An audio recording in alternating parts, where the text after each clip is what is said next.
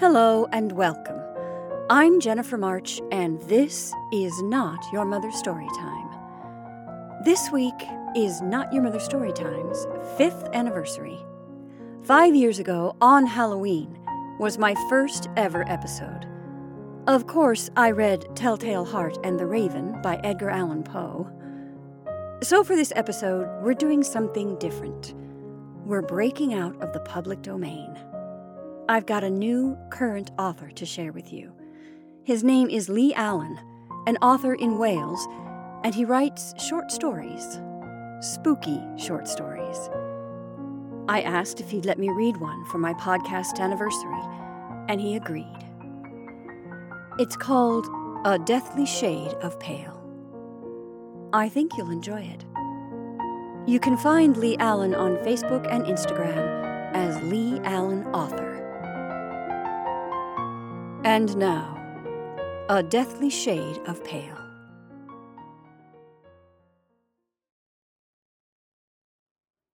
I am amongst the lost ones now, disjointed, fragmented, like I am only pieces of myself, an unknown quantity no longer wholly me, ground to dust and dispersed like slivers of shattered glass, carried as the breeze carries grains across dunes of sand, far and wide, and without their own defined and fixed space, without their own identity.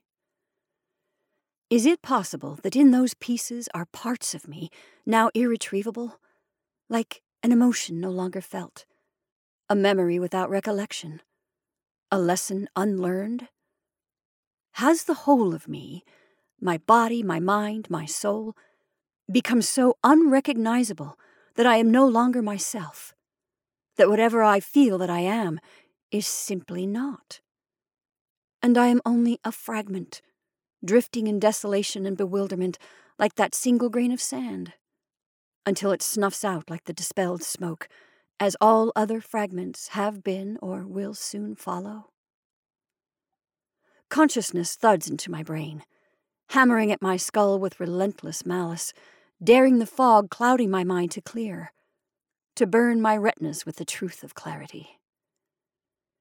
In this fog floats the remaining pieces of me, in a cloud of dislocation. The pain sears through my head, ringing down my ear canals, breath catching in my throat as if taken for the first time. Lightheadedness is like a hot, clammy hand clasping my brain, sucking me down into a vacuum. Vision blurred. I am aware only of the cold. My fingertips feel enclosed in icicles, breeze ruffling the hairs on my hands with a coating of moisture. I startle, rising quickly, and realize how stiff my body has become, collapsing back and hitting solid ground, yet feel it sway beneath me. A wave of disorientation, like the cloud has formed a fist with which to break me down. I raise my arms to protect my face from the blows, but they do not come.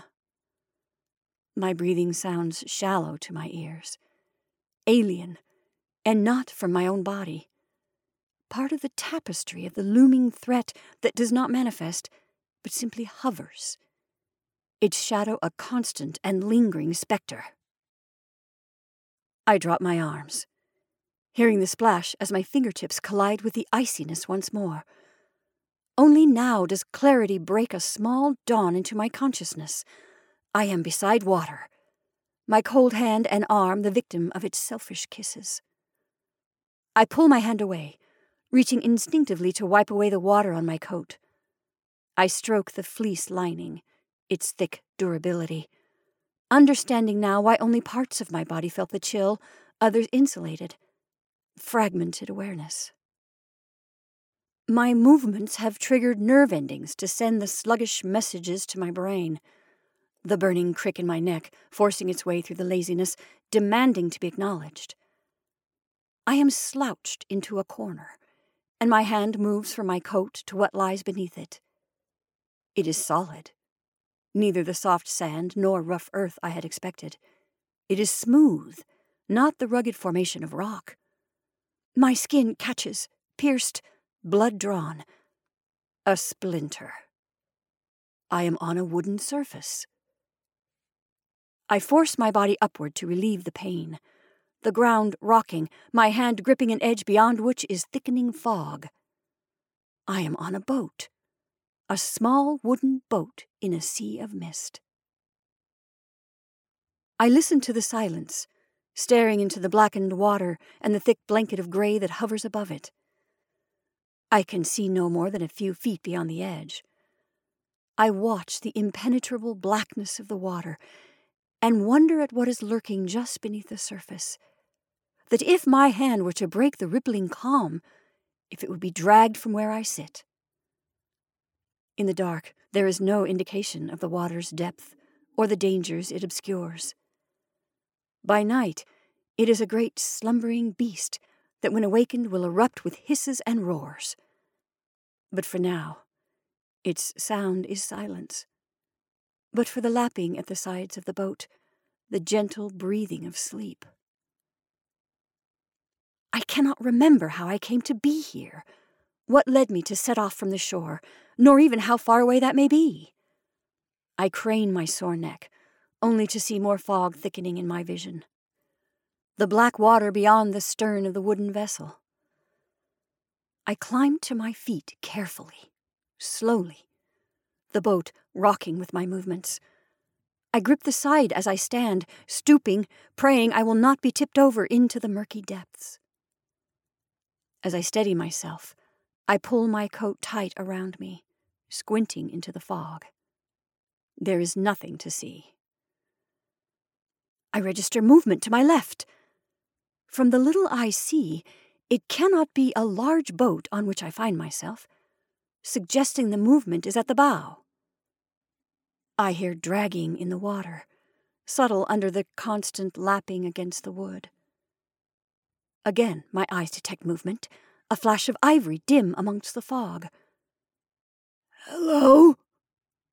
My voice cracks in my throat, the words escaping in a hoarse whisper. I clear my throat soundlessly, now unsure whether I ought to call out again. Beneath the swell of the water, I hear the ripple of musical notes, incongruous in this cavern of mist and water. It is far away, a glimpse of the land I left behind, or a memory I can't quite reach out and hold. I cannot be sure which. No longer am I stood on the deck. I dance, swirling in circles, no longer in my heavy lined coat, dressed in tails, my partner nestled in my arms, as elegant as she is beautiful.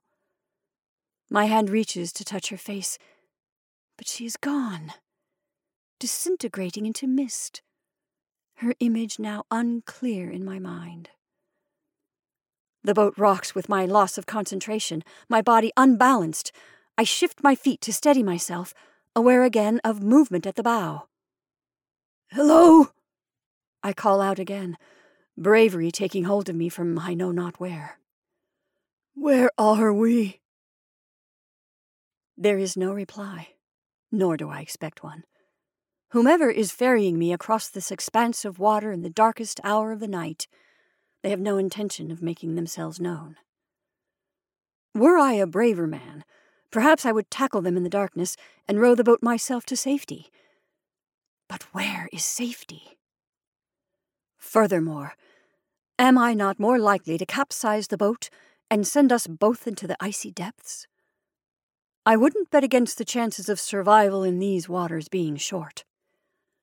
That taking no consideration for what may be brought to the surface to investigate such a commotion as 2 fighting people and a damaged sinking rowboat. The wind picks up, blowing moisture into my face. Wiping my nose and forehead, I am surprised at the crinkling paper touch of my skin and squint at my hands as I hold them to my face. They are the hands of an old and weathered man. Could I have forgotten growing old? What happened to the intervening years between this moment and the young man dancing with his bride? Bride? The woman with the beautiful face whom I cannot quite remember. Could she really be my wife?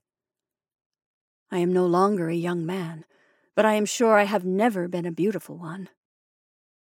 Am I simply an old and lost soul, dreaming of chances I never had? I do not remember my advancing years. But I cannot be sure that the woman I cannot see clearly, who fills my heart with a swelling I cannot fathom as I speculate on what I cannot recollect, is any more solid a memory than the years that are fluid and spectral as the mist I must surely be cutting through as we progress so slowly across this blackened expanse that I cannot be sure the boat is moving at all. Fatigue burns in my bones, and I squeeze my eyes shut. The wind and my faltering balance create a precarious rocking. I am already far too cold and weak to risk a plunge into the depths. Were my companion to help me to safety, I cannot be sure that the result would be a positive one. Perhaps sinking ever deeper into the blackness to meet the unknown would be a relief, a rescue from the unknown trials of the future. I gratefully sink to the stern once more, the hard edges harsh through my coat. I squeeze the pins and needles from my fingers with the fingers of my other hand alternately, hoping to squeeze blood back into them to fight out the chill. I listen to the distant stillness, the wash of the water as the wooden vessel cuts through it, inch by inch, the insistent splash of the oar, my companion's heavy silence mere feet from me. Why did she leave me? The thought stabs through my pondering, accompanied by a lightness in my head and a heaviness in my chest that have me convinced I will expire here on the deck, relieving my companion of whatever need they have for me. Who left me? The woman with the simultaneously beautiful and featureless face? Was I not enough? Have I failed her? Did I not support her in times of strife and suffering, or celebrate her at times of peace and happiness? Have I broken my vows? I am convinced I have failed her deeply, that I must have done. I miss her dreadfully.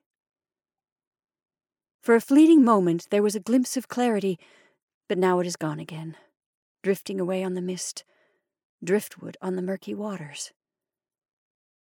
I hear the persistent swish of the oar, determined, unrelenting, driven by the hand of someone who cannot be more than 2 yards away from me, obscured in the mist that prevents me from seeing more than a few feet ahead. Questions spin around my mind, unaided by memory. Captor or rescuer, I cannot know.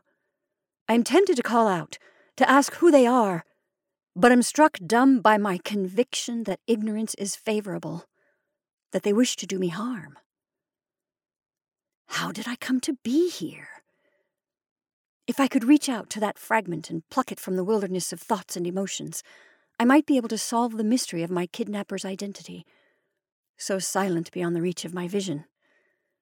The music I heard may have been from distant land, where I was attacked and subdued while I took a break from the dancing and celebrations. Yet that cannot be a recent memory, unless I have aged some 50 or 60 years during our journey. I grip my head with my fingers, desperate to squeeze some sense, some memory from the gray matter inside my skull. I have no strength in my fingers, the sensation weak and fruitless. I feel like screaming. What use am I to myself if I cannot form a coherent memory, cannot logically process what lies before me? My head is a fog, much like the green-gray mist thickening around me. Movement beside the boat captures my attention, a shape beneath the water, a darkening of the oily surface. I lean over, careful not to put too much weight to one side of the boat, yet my small movements have little impact while my body is prostrate. My strength has long since departed, the weight of a strong young man now degenerated to skin and bone and gristle, barely able to match the impact of a feather. To trouble this vessel, I must stand and move wildly, forget my balance as I cry out into the night. I watch the water.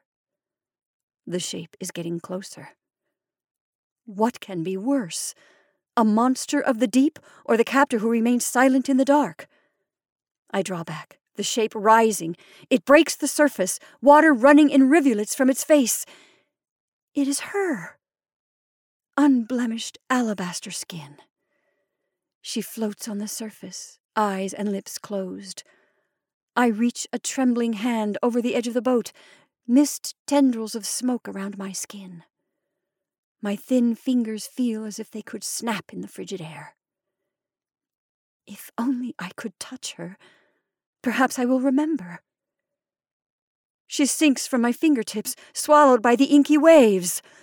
No! I lunge to grab hold of her. My hand cups only water, the boat rocking. Thunder growls in the distance. Who are you? I cry into the fury, unsure if I'm asking the question of the woman beneath the surface or whomever is at the helm of the boat. Yet neither answer. In spite of myself, I begin to weep, despair and isolation gripping my heart. Dry, soundless sobs tremble my weak, cold body. The thunder gives it its voice, a mighty roar that my lungs could no longer support. Somewhere beneath it, there is a whispering, as quiet but persistent as the dripping of a tap. Barely audible, but I detect it as a voice, as her voice. The hardest thing was leaving you. Lightning tears the fog to shards, allowing me a glimpse beyond its shroud. Water, seemingly for miles. Water, cloud, and emerald sky as one. Silhouetted against it, a figure in a hooded cloak, brandishing an oar. Before again, only the misty dark, with hues of green and gray. I watch the heavy veil, thunder rumbling. Rain pierces the fog, delivering powerful blows, slashing through the shroud that covers the water in the small boat. The raindrops are harsh and brutal, stinging my eyes and skin. I shield my face with my arm, trying to push myself to a sitting position with my other arm, finding I do not have the strength. Lightning sets the world ablaze once more, veiled in a ghostly green, a concoction of the storm's blue light against the red of a setting sun. But has the sun not long since set? How could I know, lost in this fog? The deck is fully visible in these few seconds. The hooded figure is turning to face me, its face obscured, before I return to the dark. The rain is freezing to hail, cutting at my hands and face. I feel my cheek tear, blood joining the ice-cold water running down my face and neck. The boat moves rapidly, rocked back and forth by the might of the ocean, water spilling over the edges from the waves. The excited current pulls the boat in different directions, spinning clockwise, then anti-clockwise. I cling to the edge, unable to distinguish between the roars of the waves, the thunder, and the hail.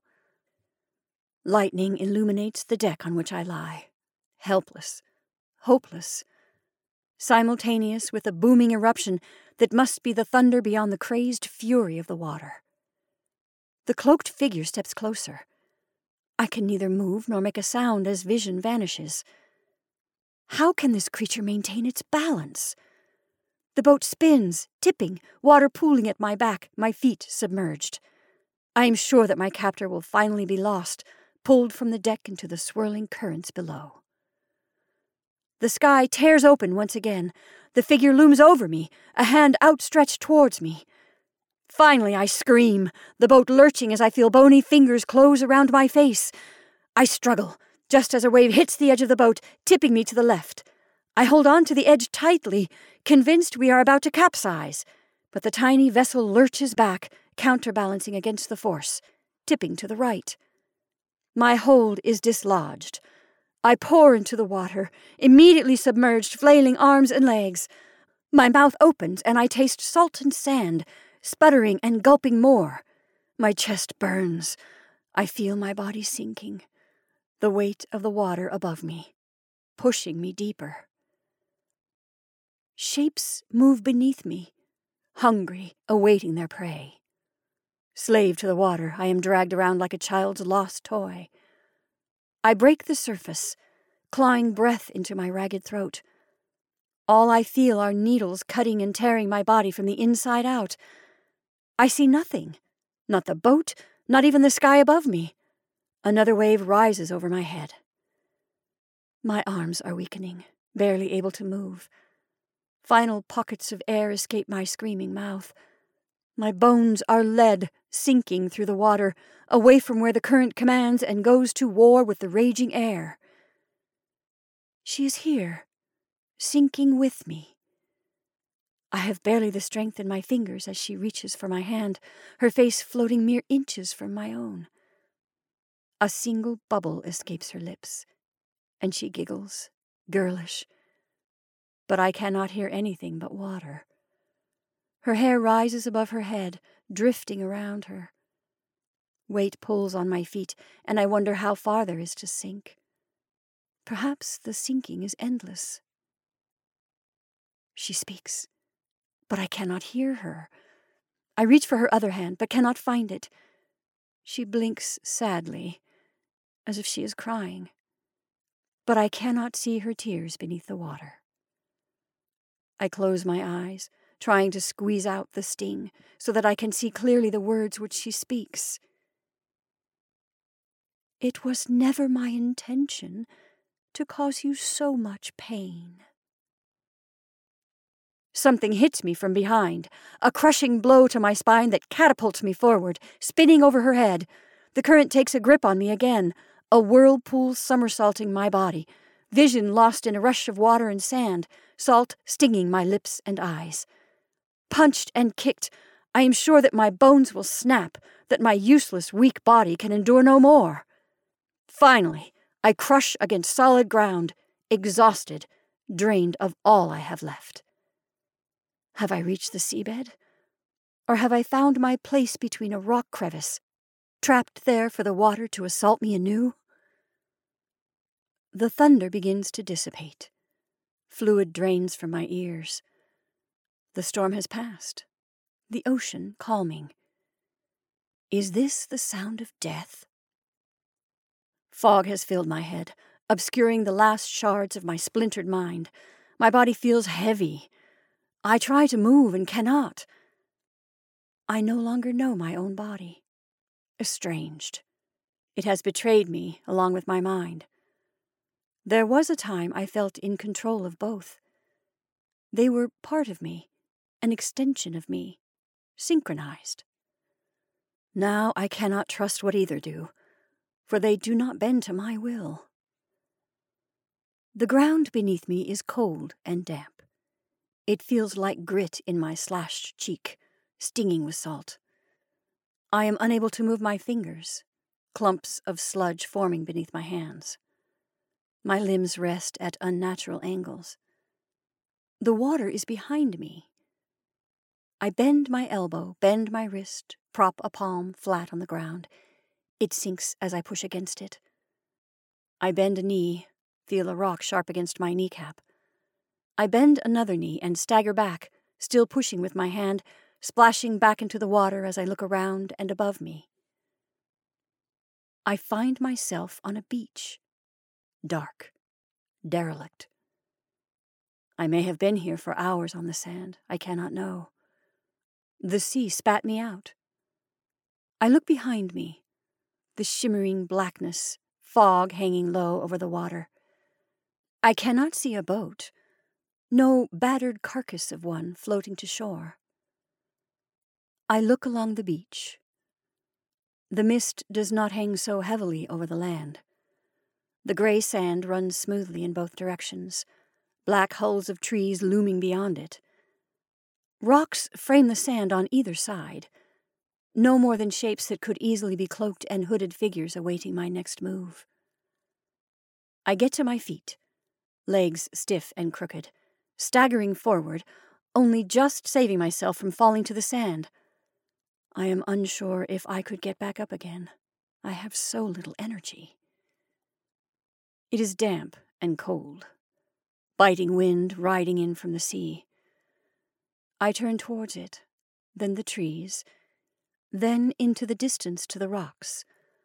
unable to shake off my bewilderment. Far from the dancing and the laughter and the youthful woman, they are all dimmed now, like an old photograph in sepia you cannot remember being taken. My shoulders sag. I do not truly have options when I cannot know where any of them may lead me. So I simply choose to turn right and begin to trudge in that direction, following the line of the sea, sand sloping beneath my feet. Slow already, I am slowing more. I move up the sand a little, away from the water, which is again beginning to grow agitated. The rocks loom larger with my painful progress. I still see the fleshless hand reaching for me from beneath the cloak. I should stop, to take the weight off my sore feet, to calm the tightness in my chest. I cough and gag, still tasting salt water. Head down, stumbling, I know I must soon stop before I collapse here and rot from exposure, unless the sea reaches out to take me back beforehand. I need heat. I need shelter. I look to the trees, ominous strangers, knowing they are my final hope. I look around the sand at my feet, searching for pebbles. The beach is strewn with them, cast up the shore by the cantankerous tides. I stoop to investigate them closely, hearing my knees and back crack in protest. I find a sharp-edged stone, suitable for stripping and sanding wood. With my pebble clasped in my palm, I look to the trees with some trepidation. Behind any of the gnarled trunks that merge with ease into the shadows could lurk my hooded companion from the boat. But he could not have survived. Yet, somehow you did. I turn to look back to the shore. It is her voice, I am sure of it. But I can see no one, nor hear anything more, only the swell of the waves, now the gentle snoring of a slumbering beast. I search for tinder amongst the shrubbery and the low-hanging branches, thankful that the tide does not appear to reach this far, as the ground is dry. I scrape the brittle moss from the trunks of trees with the pebble, chipping off the dead bark, gathering it with fallen leaves and small twigs that have gathered on the ground. My coat is sodden, unsuitable for keeping my bundle dry, so I feel around in the earth, having to abandon my tinder. I stumble and trip, each time feeling a new pain or twinge in my body. I do not know it still. It has forsaken me, no longer working in harmony with my mind. Rummaging in the undergrowth for some time, I find a large flat rock, its top smooth as slate, scraping dry earth from it victoriously. It takes a great will of strength to lift it, fatigue deep to the bone in my arms.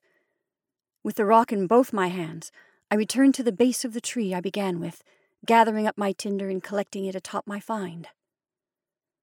I feel above my head for snags and test the ends of branches. These trees are dead. I estimate the season as late autumn or winter, accounting from how cold I am in this wilderness. I wonder how I spent the last summer, indeed all my summers, dreaming at the notion of a summer evening dancing. Did I make her laugh?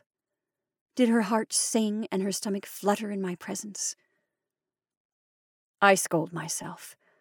I am an old man thinking a young man's thoughts. But when do we realize we have grown old? Is it the day our bodies begin to let us down? I wish I could remember when I first felt it. Aging is not an abrupt new phase, but a gradual realization.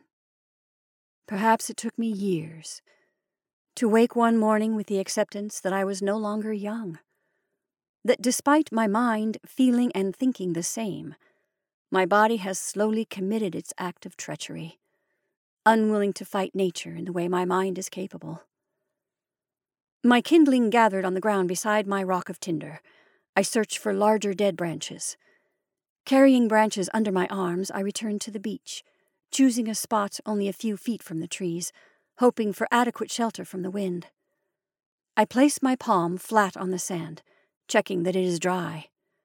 I return to the trees for the tinder and kindling. I squint into the distance. But only blackness sways there. Sitting on the sand, I claw out a small pit in front of me, hoping this will defeat the breeze. I choose the 3 largest branches and prop them around the hole, pushing them into the sand for foundation, all 3 meeting at the top, wedged together. Smaller branches prop against and inside the cone. From the rock, I take the mix of bark and leaves, molding them together with my fingers into a small ball with an indent in its center. I lace the stems of leaves to hold them together, combating the lifeless fragility. The remainder of the tinder I scoop into the hole beneath the cone. I pause, looking out to sea. Where did I come from? Where am I going? Perhaps the most crucial question, will that be different to the destination my captor intended? Or am I on an inevitable course? I begin work on the 2 branches I have kept aside, concentration distracting and focusing my disjointed mind. With a sharp pebble, I gouge a hole out of the flatter branch, having to lean over it to put my weight behind it. The sand proves to be a difficult surface, so I balance it on the rock. Next, I work on the cylindrical branch, stripping away the wood with the edge of the pebble, carving the end into a blunted spike. Inserting the spike into the hole, I twist the branch back and forth, forcing through the ache in my arms and the burning pain in my knees. I smell the smoke, though I cannot see it, and taking up the pebble again, I chip into the side of the branch from the edge to meet the burnt hole. Time stretches as I work away, listening to the quiet beyond. Finally, I feel the loss of resistance as the edge of the pebble reaches the hole. I collapse to the sand, gathering leaves and putting them on top of the rock, balancing the wood over the top of it. Inserting the branch again, I twist and turn it, back and forth, anxious not to let it slip. I know not how long I am here, listening to the friction of the wood. Eventually, I see the faint glow. Victorious, I pull the branch away, fanning air over the coal nestled in the leaves.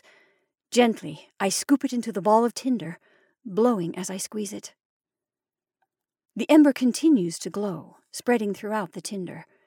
As flame begins to trickle through, I drop it into the pit beneath the cone, on top of the dry leaves and bark. The flame catches them easily. I add more tinder, slowly watching the fire grow, before I add my collection of kindling, piece by piece. The fire grasps it greedily, embers sparking before fire engulfs it, spreading wider. I gaze into the bright light as it finally conquers the cone, so dazzling after so much time in semi to full darkness. I feel the heat. I stretch out my fingers, the glow of dancing flame catching the dull pallor of my skin. It is so papery. I fear if I were to get too close, I too would catch alight. I pull at my damp coat, dragging it from my shoulders, hoping without it the heat can reach my body, to breathe a little life into my tired bones. I lay on the sand before the fire, sitting back, my eyes drawn into the flames. I close my eyes against the searing light, orange glowing behind my eyelids. Once more I can hear music. It sounds closer this time than before, when I was on the boat. Opening my eyes, I see her face through the flames. Who is she to me?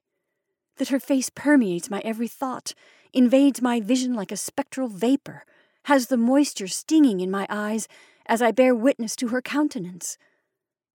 I feel she was once very important to me, and though my memory does not serve me, I feel the ache of the empty hole left in the space she once occupied in my heart. To whom do I owe the drying salt on my cheeks that came not from the sea that froths beyond the flames, that battered the timber in which I made my bed, and from which I fell into the depths? I am so sorry for all the pain. You were always my beam of light atop the cliffs on my most treacherous journey. I let myself weep, instinctively searching pockets for a handkerchief, outside pockets on my suit jacket, an inside pocket. We were each other's light. I'm sorry my light went out for you. I pull sheets of paper from my left pocket, sodden from my time in the ocean, the lining of my jacket and my coat powerless to protect them. Envelopes, stuck together so I have to peel them apart. The seals come apart as easily as cotton wool. Folded sheets inside have been glued together by the water. The ink is obscured, in parts washed away. In others, run together between the creases in the paper. Only a minor few words remain, not enough to form sentences. I squint to decipher something from it by firelight. Is it addressed to Dad? Am I a father? A grandfather, even? Could that lend a clue as to how I came to be here? My hand closes around something solid in my right pocket. I withdraw it, opening my fingers as I look at the small object lying in my palm. An ornament, like those found in a trinket shop in a coastal village. It is a lighthouse, white and red, stood atop a black rock adorned with a white skull and crossbones. The stinging in my eyes registers before the memory that sweeps in like a tidal wave. The heaviness in my chest grows, an expanding void in my heart that will swallow me up. I feel her so close, yet she has never been further away. I look around at the trees, the sand around my feet, and my makeshift fire, to the dark swell of the sea beyond and the dark sky obscured by fog. I ache to feel her arms around me, to know she is there, and I am not alone in a hopeless world. But there is no comfort, not the presence and support of another human being, nor the warmth of a body to ease the chill in my heart. Instead, it is I holding her body cold and weak, drained of the blood that colors the water that has gone cold around her, pink rivulets running from her fingers, dripping to the floor as I pull her to me, crying out for her to answer. But her pale face does not form expression. Her lips do not form words, nor even the smallest smile of reassurance. The ugly wounds on her arms form the only message. It was a long time afterwards before I could bring myself to read the note she had written for me. A long time after they had all told me there was no villain to blame, no crime to answer. I could not accept that she acted alone, that this was her choice. I was so terrified of not being able to love you enough. How can I love you how you deserved when I cannot even love myself? I could not understand how she truly believed I was better off without her. She was my world. I worshipped her.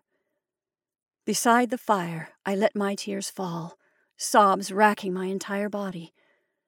The years went by, each one marred with sorrow, grief still captive over my soul. I see that day again now, so long ago, when we danced and laughed and made our vows. Yet death could not part us in my heart. Without her, I am a sinking ship, wounded by the treacherous rocks that snared me, without her light to guide me. When someone dies, it feels as if your life has stopped too. We expect the world around us to stop, but it keeps on turning, going on as if nothing significant has happened. How dare it? Behaving as if it hadn't shattered today. It is so unfair, so criminal, its indifference. I wanted to tear it down, to make it all stop, to make everyone see. We lost someone today. Someone good, someone loved, someone worth crushing the world for, if even for a moment. That would be only just. How can it all go on without her in it? I feel so cruel, being alive when she was not. Time goes by, each new day feeling like a betrayal. There is movement beyond the fire. Is it her? Is this why I am here? How long did I search for a way to find her? Have I finally succeeded? I am on my feet, moving swiftly around the fire, marching with renewed vigor toward the dark, hulking mass that bookends the beach. Water seeps into my shoes, the tide coming in, but I keep on striding. Reaching the first rocks, I step over them, my leg plunging into a rock pool left earlier in the day by the retreating tide. I sink into the water to my waist, scrambling for a hold on the rocks at the other side, heaving myself out, surprised at the strength in my fatigued body. But I cannot take the time to dwell on it, reaching up with a wet hand for a slippery hold above me, feet scraping and sliding for stability, clinging to the rough edges, grateful for them as the smooth surfaces are too treacherous. I pull upwards, clambering higher. I reach the peak, curling over it, energy spent. Beyond it, the rocks descend to more sand. Wearily, I begin to climb down, finding this equally strenuous. I lose my footing, plunging forward, my body powerless against the sharp edges and slippery surfaces. I hit the sand, expecting the cracking of breaking bones to follow, but they make no sound. Lying here, I listen to the waves. I should have stayed by the fire, its safety and warmth, the hours I spent building it. Yet I have abandoned it in pursuit of what? A woman who abandoned me? Is that the question I want answered? Why? Or do I want absolution for my guilt? The guilt of being left behind, the guilt of continuing to live. The sand muffles my sobbing, the sea blanketing them, both conspiring to hide my shame. Exhausted, I drag myself forward again onto my knees. Wiping the sand and tears from my face, I look ahead of me. A deeper chill dragging on me than temperature alone. Moored at the edge of the incoming tide is a rowboat. Jostled by the waves, the slight and indecisive movement punctuates its abandonment. My captor is here, with me on this island.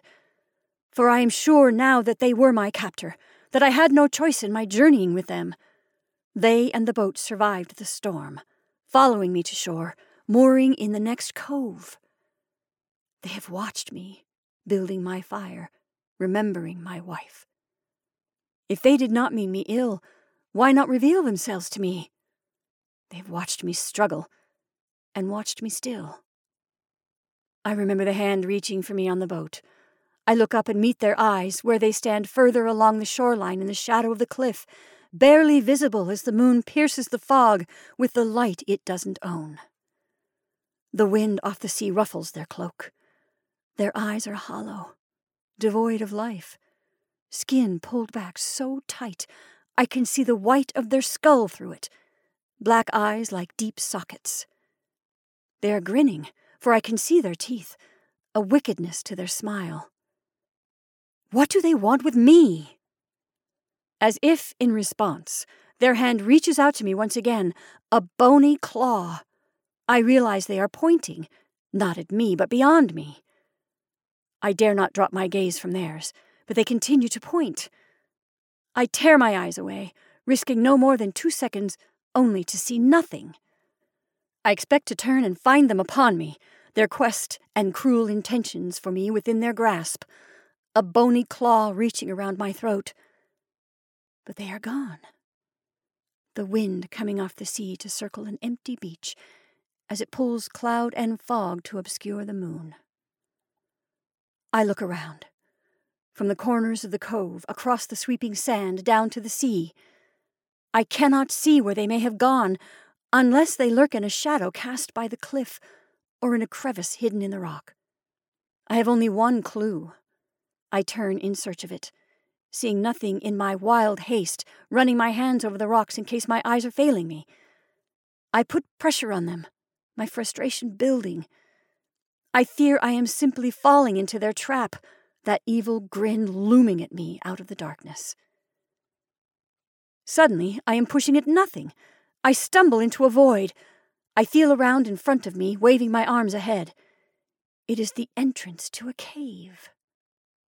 My nostrils flare at its dankness, the stench of seaweed and salt. Hearing the ocean behind me, it is a reminder that this cave will soon fill with water as the tide makes its way up the beach. Am I such a fool to allow myself to be so easily led into a trap? If it leads nowhere, the cave may become my subaqueous grave. Yet I strive on, albeit with caution. Soon, I deduce that light must have found a path to filter its way in.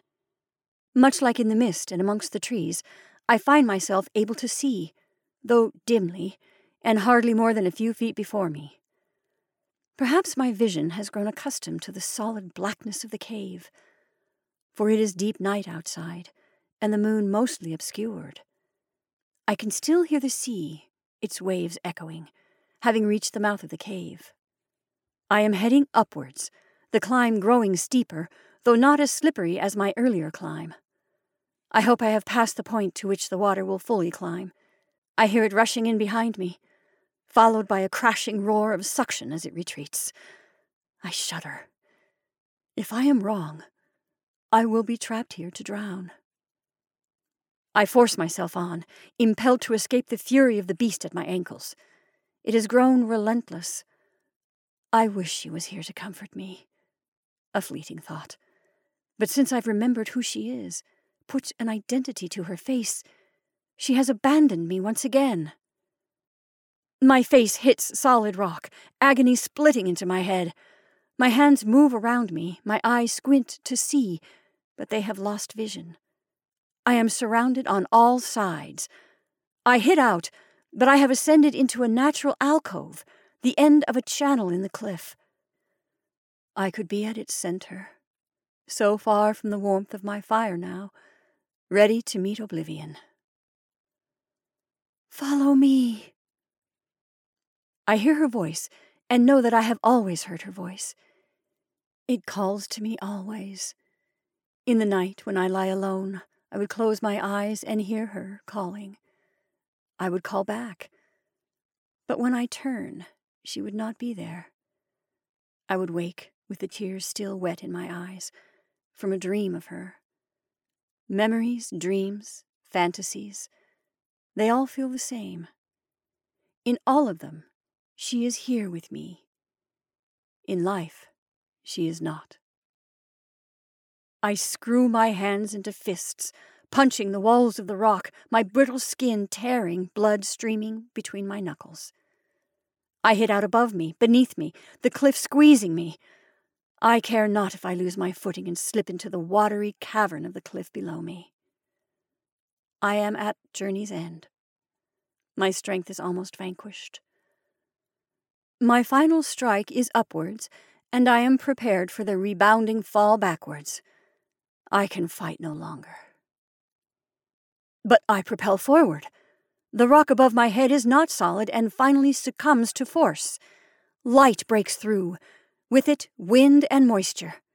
The ocean is roaring, fully awake and alert. With bleeding fingers, I pull my spent body up towards the glimmer of light. My shoulders meeting rock. I push my arm through and feel around the opening. More rock downwards, earth and grass upwards. I have reached the summit. Up farther than where I sat earlier. I am confident the ocean cannot reach me here. My shoulders keep pushing. Pebbles and moss give way above me. The rock shifts as my back presses against it. Something touches my hand as it lies on the grass surface. Perhaps an animal investigating such a strange occurrence. But this something has fingers resting over mine. They feel cold, like hers when I held her hand when I found her. You are a good man. I didn't believe I could ever be worthy of you, that I could ever love you as much as you deserved. It is a deep, animal growl that escapes me. ascending to a scream as I force my body into the gap. A boulder breaks free, falling away from me, and I roar at the sky as I teeter on the edge of the cliff, rising from the crevice below, a cry of raw agony and loss and grief.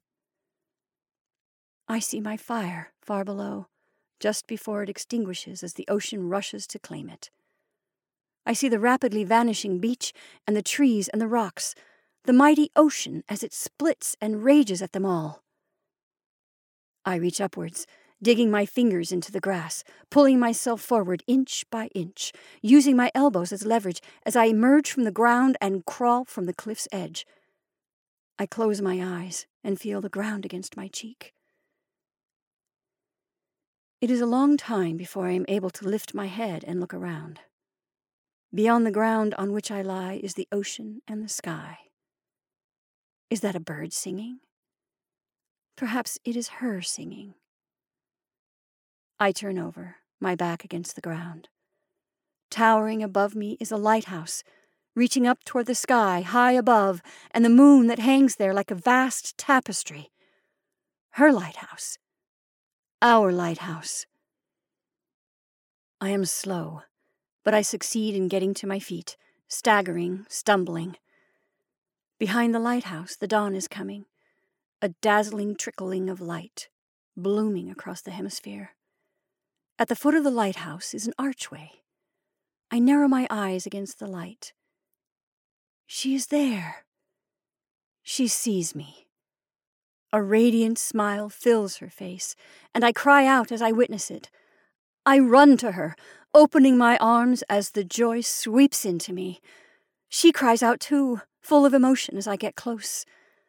I reach out to touch her face, to wipe the tears from her eyes as I always did, for I have found her again. But I find the archway barred. No! I grip the bars with my bleeding hands. She touches them, crying silently. You need to let go. I stare at her, horrified she can ask that of me, my eyes pleading with her. I've searched for you for so long. I felt so abandoned when you left, so worthless. I am choking. Please, you must let go. No, I cannot. I spent so many years aching for you. I promised to find you. I've kept my promise. She shakes her head, closing her fingers over mine the way she was unable to the last time I held her hand. You were trapped by grief. Let yourself become imprisoned because of the pain caused by my actions. I'm sorry. I'm so, so sorry. If only you can believe me. Please, for me, let it imprison you no longer. You can be free. Her eyes are burdened with sorrow. My heart breaks all over again. I feel my face cracking. No longer can I form words. I grew old, still searching for her every day. She turns from me, tears pouring down her beautiful face, the face that has haunted me for most of my life. Those eyes, so heavy, so tired, are bursting with the agony that I carried with me to this place. I rattle the bars, but they hold as she walks away. I watch her back, sinking to my knees. I cry out to the rising sun as the sky bleeds crimson, the moon melting like wax, dripping to the ocean, a sea of blood stretching out without end. I can beg no more to hold her one final time. Rising, I stagger toward the ocean, closing my eyes and hearing the waves far beneath me. The smell of the tide reaching up, beckoning to me, the cold breeze reaching to give me a helping hand. I stumble, my feet unsteady. I wonder if this is it, the moment. I fall. Earth is beneath me instead of water. I open my eyes. I did not reach the edge, having instead fallen on a mound of earth. I look around me. Freshly dug earth, a hole refilled. Urgently, I dig my hands to it, flinging earth behind me. I keep going, pushing it to the sides as I dig deeper. I know I will find her here, that I can hold her again. As the sun rises, I sink deeper. When my fingers unearth material, I become more frantic, scraping the earth away from it. I recoil as I wipe away the last of the earth. A skull grins up at me. The same grin I witnessed on the beach in the darkness. The same pale visage that watched me through the mist as I lay at the stern of the boat. My captor, my tormentor, a long-buried corpse. I feel the black material of the hood around their head. I clear more earth from them. Beneath the cloak, they wear a suit. I look at my arms as they clear more earth. Look at my jacket. I feel under my collar to my shirt beneath it, slit down my back. I clear more earth. See their hands resting in their lap. From their bony fingers, I pry a small object. A lighthouse, white and red atop a black rock, adorned with a white skull and crossbones. Please, you must let go. She was imploring me to let go of life, of all the pain and misery, the grief and despair. You need to let go. I rise slowly, the lighthouse still gripped in my hand. But how do I let go? How do I stop all that noise in my head that is barring me from peace? How do I escape my prison? I pull myself from my own grave, grazing up to the bleeding sky. I pocket the lighthouse. Numb, I walk back to the lighthouse and around it. There is a winding path down to the cove, only visible by daylight. I set my foot on the gravel, each step sending a spasm through my body. Reaching the sand, I want to crumble, to succumb. But I cannot let myself. I spent an entire life fighting. I do not know how to give in now. Devious fragments conspire to feign bodily function, conning others into believing they function as they always have done, together hiding the truth from those remaining, as we travel in this place that twists the laws of nature to its will.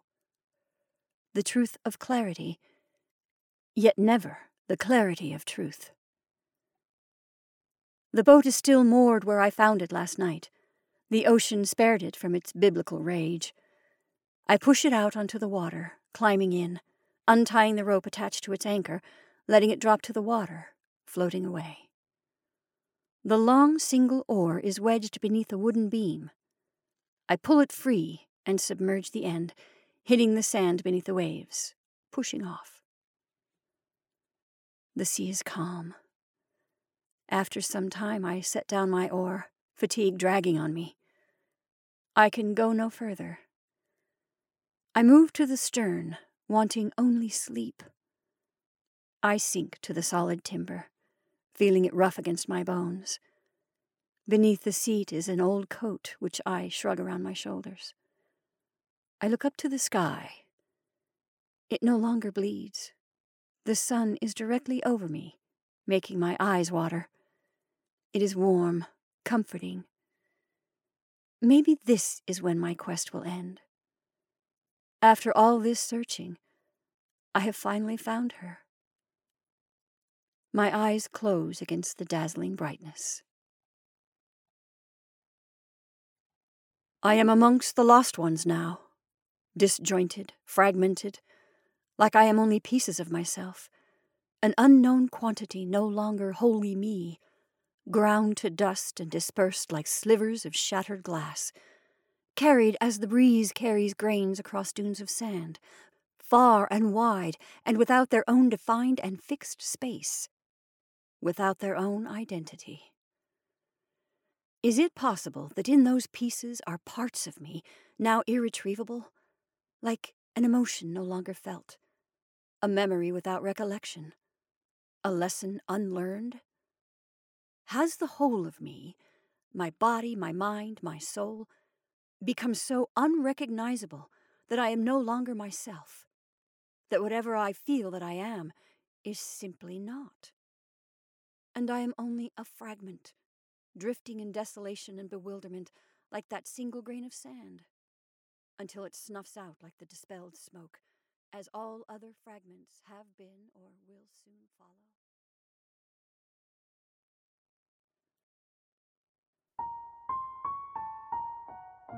And that's our story for this evening. I hope you enjoyed A Deathly Shade of Pale by Lee Allen. Thank you for listening. I'm Jennifer March, and this is not Your Mother's Storytime.